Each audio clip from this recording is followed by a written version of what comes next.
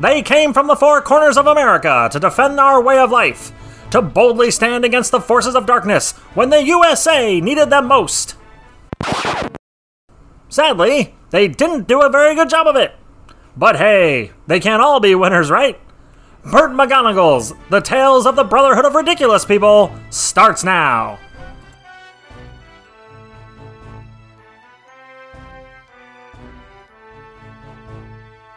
Episode 7, The Fire.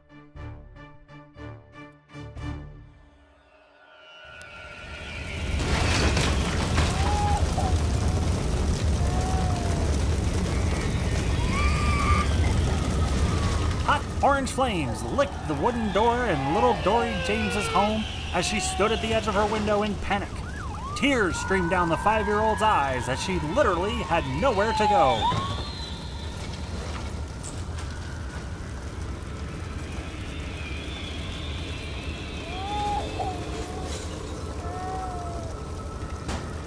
The fire started so quickly, it overwhelmed the stairwell and blocked her way out. The fire escape outside was out of order, as the landlord of the building never got it fixed after the last fire, because he's cheap and lazy.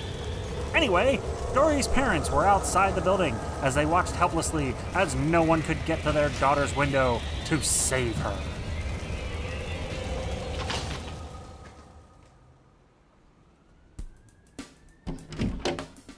"10 minutes earlier, Agent Allison Mills sighed as she walked out of the comic book store in Red Branch, New Jersey. She pulled out a tape recorder and pressed play. Subject out of Red Branch, calling herself the Jersey Devil, is not a superheroic being and possesses no discernible traits for inclusion onto the team. Will return back to Washington, D.C. for further instructions." She turned off the tape recorder as Vel Cromwell looked at her. Let me guess. The dude was a bust? She was a bust. She heard about us on the dark web and came up with a false story to get us to commit. She's also borderline schizophrenic, I think. Where's Willie? She looked around in a panic. Oh my god. Oh dear god. I just lost Willie. He was right here. I've lost Willie. I've lost him. Whoa. Hold your horses. He's over at the park. He mentioned something about getting some time in with the trees. Agent Mills gave a sigh of relief as she swiftly walked towards the park nearby. She saw Willie sitting in an oak tree talking to other squirrels. Willie, let's go. It's time to come down now. Agent Mills said as she crossed her arms, staring up into the tree. Willie turned towards Agent Mills. Gummit lady? Willie catching up with cousin. Hold on. For some reason, since Baltimore, Willie had been calling her Gummit Lady instead of Agent Mills, or even Allison. Not Government Lady, but Gummit. Mills took it in stride because at least he was trying. He squeaked with them some more. While Willie seemed to be making an attempt to talk to Allison, Vel was normally quiet. Most of his conversations, however, were snarky, and almost always detrimental to any time of occasion. Vel didn't like Willie, and Willie didn't care. The sounds of sirens broke over Agent Mills's thoughts. Willie started smelling something, and his face turned from jovial to concerned. Vel started yelling from across the street as he ran towards them. Agent Mills! What's going on? Agent Mills! Willie jumped out of the tree. The Great Death. I can smell it. What's the Gray Death? Clouds where you cannot breathe. They are with the dancing heat. Vel pointed towards a 3-story apartment complex. Fire. Looks like a bad one, too. Agent Mills looked at the plumes of smoke in the distance. Let's go. As the fire trucks got to the apartment building, a crowd of scared people watched as the little girl cried from the window.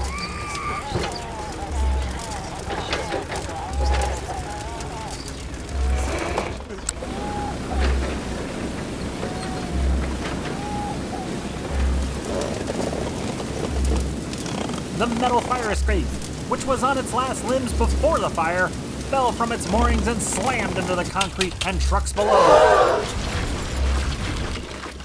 As the fire escape fell, it severed the water hoses from the hydrants nearby. Dory James was in trouble, and there wasn't much that could help her.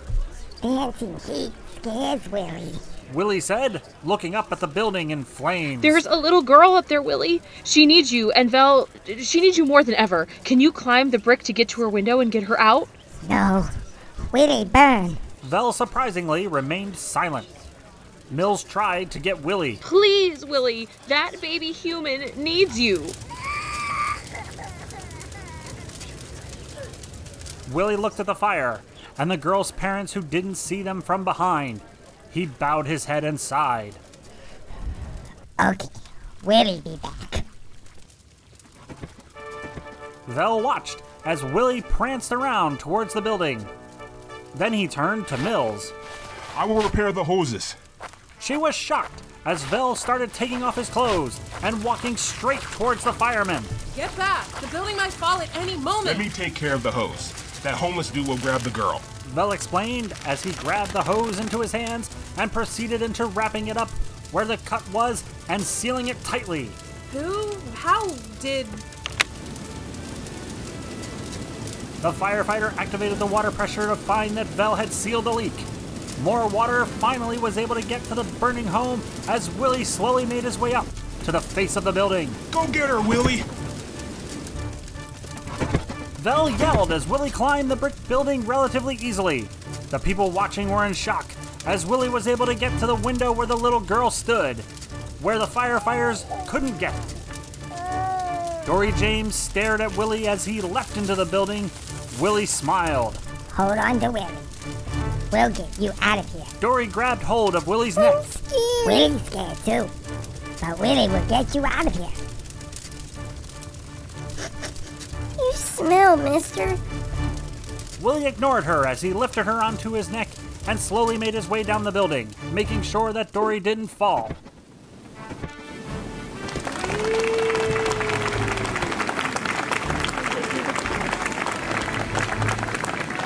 When Willie hit the ground, a cavalcade of people began to attend to her almost immediately. The building was soaked as the fire was on the verge of being extinguished. Agent Mills ran up to Willie. Are you okay? He sat down against the car. He was breathing heavily.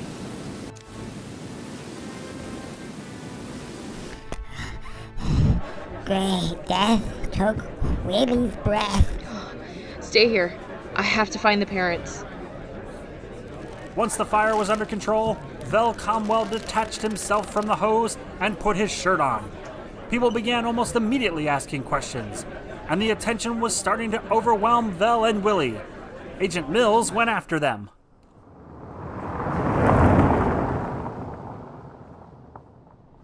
The silence was deafening in the car as all three rode in the car heading back to Washington, D.C. That didn't go according to plan. What did you expect? That they were going to accept us with open arms?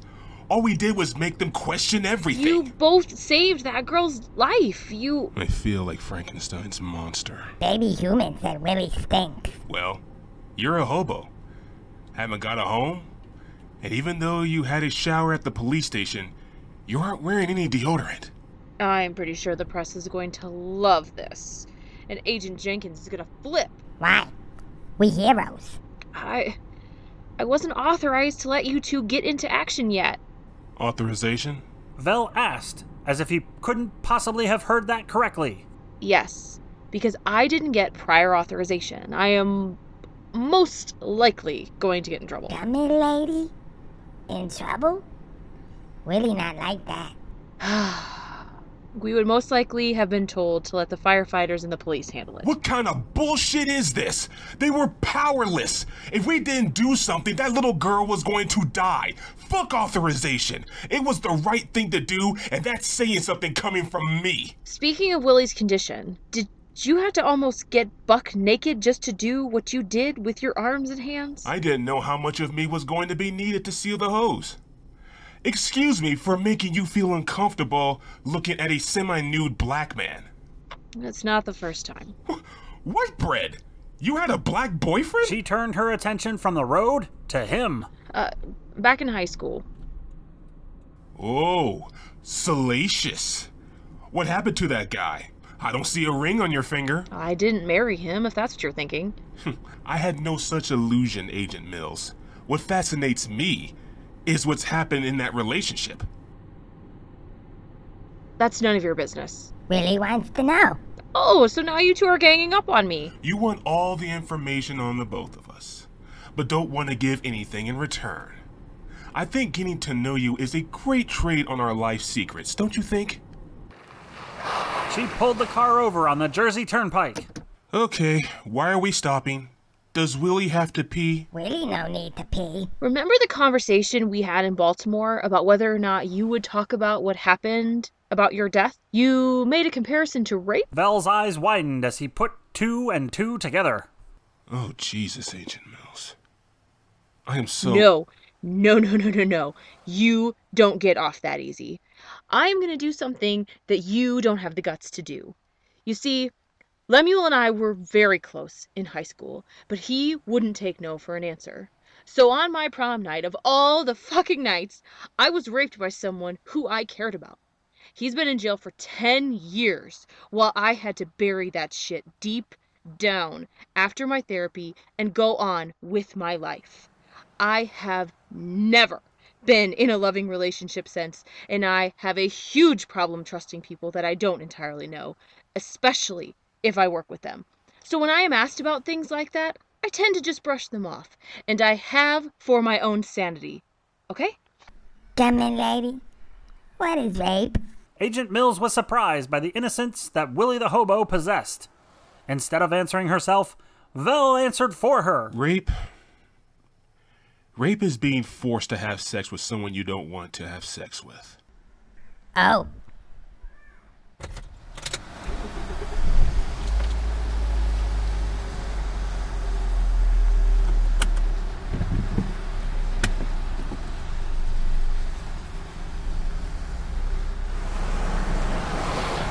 Silence once again washed over the car as Agent Mills pulled back out onto the highway.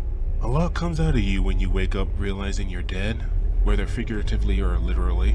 Mills had tears coming out of her eyes. Are you saying that I'm dead inside? No. But you are on the brink. I would seek help. Even if it means doing something that you would never thought you would do. Like join a team of rejected superheroes to try and save America. She smiled as she wiped her eyes. Mills began to hear the sound of scratching behind her in the back seat where Willie was sitting. He was using his feet to scratch behind his ears. Vel, is anything coming out of that scratching? I don't think he has fleas, but maybe lice? Great. Now I have to delouse the car. God, I hope auto detailing is a tax write-off.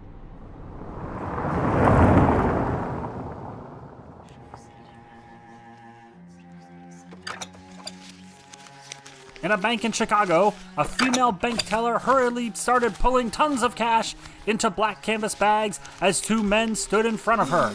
The bank was under siege. Mademoiselle, I suggest you do yourself. You're taking way too much time away from my master. A man dressed in a red monk robes and nondescript metal mask, covering his face, said in a French accent as he seemed to speak for the man behind him.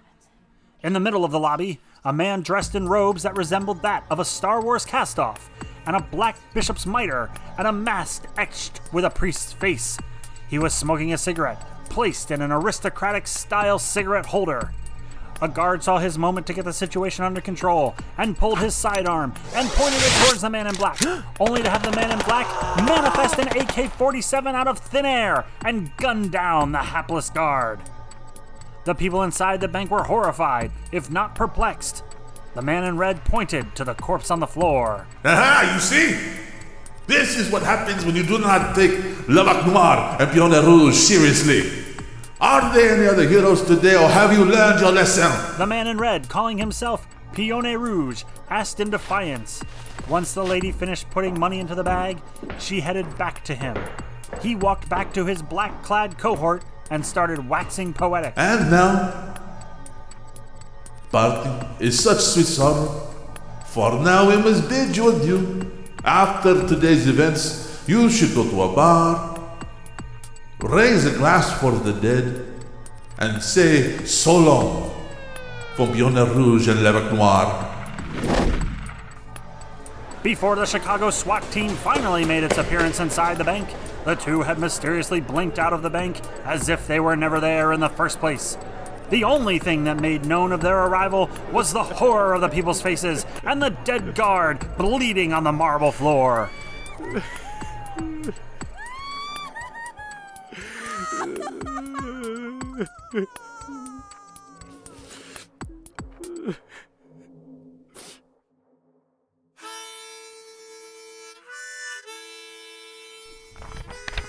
Meanwhile, Rod Styles sat on the bench outside of another motel room reading the latest issue of Sci-Fi Weekly, as Gladys, PJ, and Darla were inside watching the TV. So these guys are part of our team? How awesome is that? That black fellow looks kind of cute.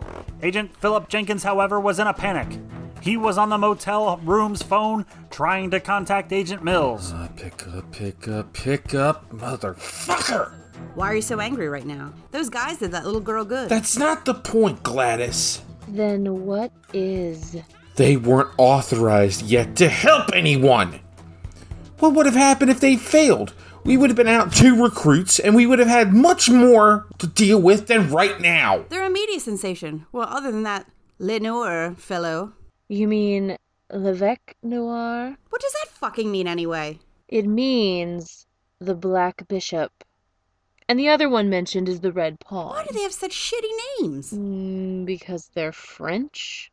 What worries me is the frequency of their holdups and their ability to get away so quickly. I have a suspicion that I'll be hearing from my higher-ups about these guys soon enough. PJ, can you come out here real quick? He walked out of the motel room to see Rod standing up, looking at something across the street. What? What's wrong? That guy over there. I'm getting a strange vibe from him. The hot dog vendor? Wow, that guy's got a lot of customers right now. I know. I'm kind of getting hungry, though. She started to feel woozy, however, as she held her ears. I didn't think you were diabetic, Gladys. I'm not diabetic. I mean, I can hear him whistling. It's just throwing me off. His whistling? I can't hear him at all. Bat ears, remember? I can hear things from farther away than most of you. He's whistling a tune, and it's got the people in a great mood. Philip Jenkins decided at that moment in time he was going to grab hot dogs from the enigmatic man, even if it killed him. I'm gonna need that man's hot dog. Been listening to episode 7, The Fire. Burt McGonagall, played by Robert Hunter.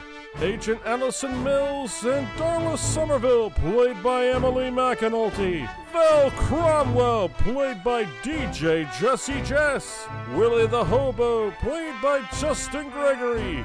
Female firefighter, played by Amanda Hunter. Fiona Rouge, played by Miguel Pedroza. Gladys Hamilton, played by Stacey Atwell. Agent Philip Jenkins, played by Danny Atwell. And Rod Styles, played by Dan McMcCloskey. All special effects by Zapsplat.com. Dark Charm Media. Copyright 2022. All rights reserved. And while you do that, subscribe. Give us a 5-star review. We'll appreciate it. I don't know what a 5-star review is, but apparently it does good things for us. So go over to the Apple iTunes store and give us a 5-star review. And if you don't like us, keep that negative shit to yourself.